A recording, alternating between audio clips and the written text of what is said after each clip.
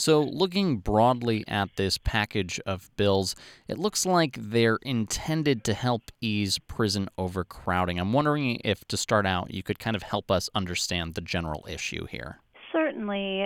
So Wisconsin incarcerates at a higher rate than many of our Midwestern neighbors with comparable demographics. And although we had sort of a plateauing of our prison population after the new millennium, we have once again begun to slowly tick upward. And so it's now been over a year since we hit a historic high in terms of the number of people who are incarcerated in Wisconsin. This week, there were over 23,000 individuals serving time in Wisconsin prisons, which is a really significant number. And then we have about 66,500 more who are being supervised by the Department of Corrections in the community. So this is an issue that affects the lives of people throughout the state, and it also, of course, has budgetary implications as well. Of course. Now, I understand that you saw some earlier versions of these bills. Although we do not have the current text in front of us right now, I'm wondering if we could kind of briefly outline generally what these bills do, what their kind of target is at this point. Sure, and I haven't seen everything that's been issued by the legislature. Obviously, these are new drafts of bills, but we certainly know the content and the subjects of what the legislature is trying to do here. And I think the hope is to approach incarceration and reducing the number of people who are in prisons through a number of different channels. So one way to do that is to try to reduce, ironically maybe, or counterintuitively, the number of people who are being supervised in the community who are at risk of being returned or placed in jails or prisons around the state. And so one approach would be to provide programming for those individuals and then to reward successful program participation by allowing people to be credited for the time that they've spent in those programs if they are later revoked from supervision. Other ways, look at folks in the prison population who have served time and for special reasons might be good candidates for release. So I know, for example, that there's an increased focus being suggested on the elderly population, individuals who have often served a significant portion of their sentence and who may be facing some significant medical and other physical challenges that are very costly to treat in a prison setting, and that also in many cases reduce the risk that those individuals are likely to cause harm were they to be returned to their communities. So just to be clear, does this legislation apply generally to all individuals who are currently incarcerated or on probation, or is it a little more limited in scope? These would be provisions that would apply to individuals convicted of nonviolent offenses. My guess is that there are other restrictions as well on the individuals who would be eligible.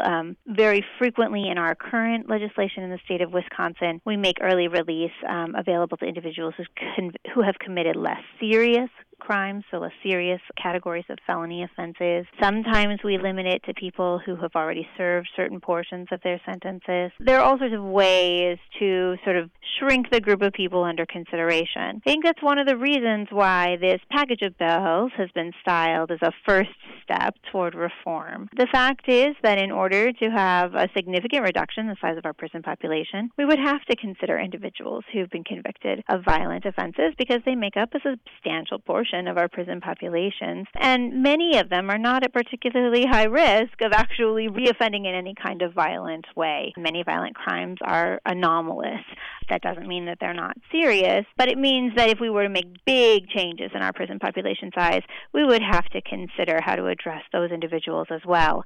I think as a first step, the idea is that we should begin by looking at individuals who maybe don't need the kind of security and supervision or even the amount of punishment that prison affords, and to consider whether there are ways to get those individuals back into the community and successfully reintegrated. And I believe these bills are designed to be a first step toward that goal. So no Republican lawmakers were authors of these bills, but it sounds like that the package was, at least initially, crafted in collaboration with several Republicans. Now, the Republicans did release their own package of tougher on crime bills last week, so I'm wondering if we could talk about how these two compare.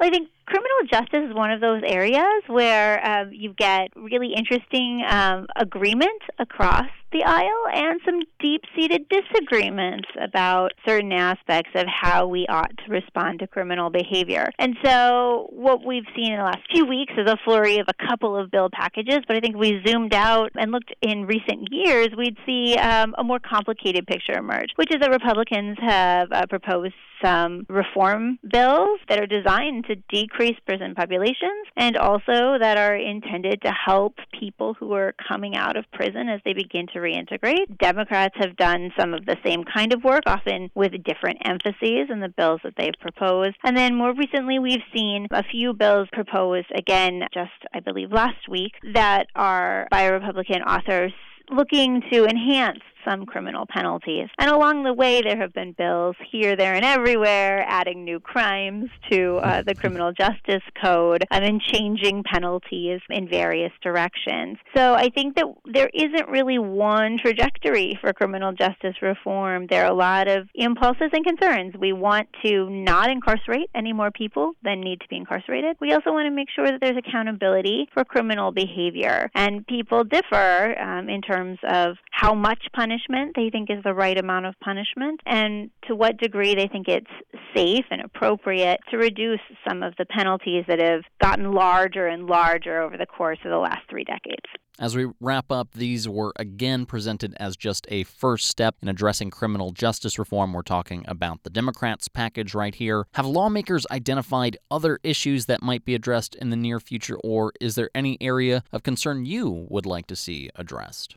I think there are lots of opportunities to do good work in this area. Some of them are directly focused on prison, and some of them are looking at the larger picture of criminal justice. So there have been bipartisan efforts, for example, to increase the number of lawyers we have working in the system, both as prosecutors and to increase pay for our public defenders to ensure justice for everyone in the system. Those are incredibly important. There's been a lot of really good bipartisan work done on juvenile justice reform, paying attention to youth who become entangled in the criminal justice system and trying to improve outcomes for those young people. And then I think that there is continued work that we need to do in terms of making sure that people who are involved in the criminal justice system, whether they're in the community or prisons, are receiving appropriate interventions and support to tackle some of the underlying problems that have led them to be involved in criminal behavior. And then also that we help folks who are leaving the prison system, who've served their sentences, who've done their time, but who are going to need some help in figuring out how to successfully reintegrate into their home communities. We've been speaking with Cecelia Klingele, Associate Professor of Law at UW-Madison, about proposed criminal justice reform legislation here in Wisconsin. Professor Klingele, thank you very much for taking the time to speak with me today. My pleasure. Thank you.